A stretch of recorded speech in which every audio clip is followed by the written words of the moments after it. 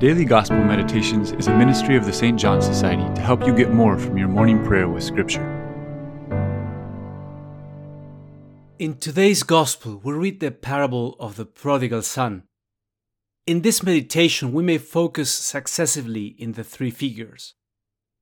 First, the prodigal son, who found life out there alluring, took all that the father had given him and spent it in all kinds of bad stuff.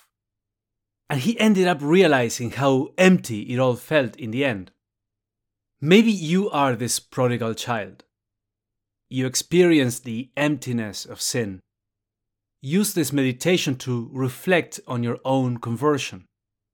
What steps led you to come to your senses and to seek God? Where would you now be if He hadn't found you? The second figure is that of the father. He stays home, not because he's passive, but because it would be useless to force his son to return if he doesn't want to.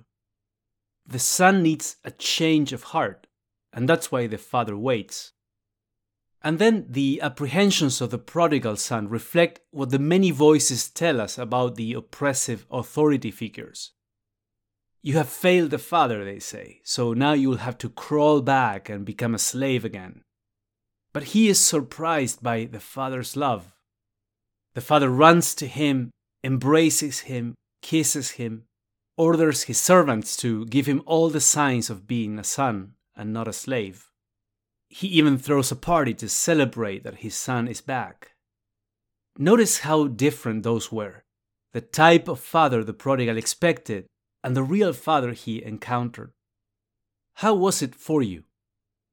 How was your own encounter with the Father's mercy? The third figure is the older brother. He is the one who never left, but never found himself at home either. He is a child, but feels like a slave. Maybe you find some traces of the older brother in yourself from time to time. You feel curiosity. What would my life be like if I ran away? And maybe it's a sort of fear, not love, that keeps you home. You don't go away, but you harbor a sort of secret admiration for those who do. Maybe you think the father's clipping your wings and you can never discover your real self. How does the father reason with you? How does he respond to those doubts? What does he say?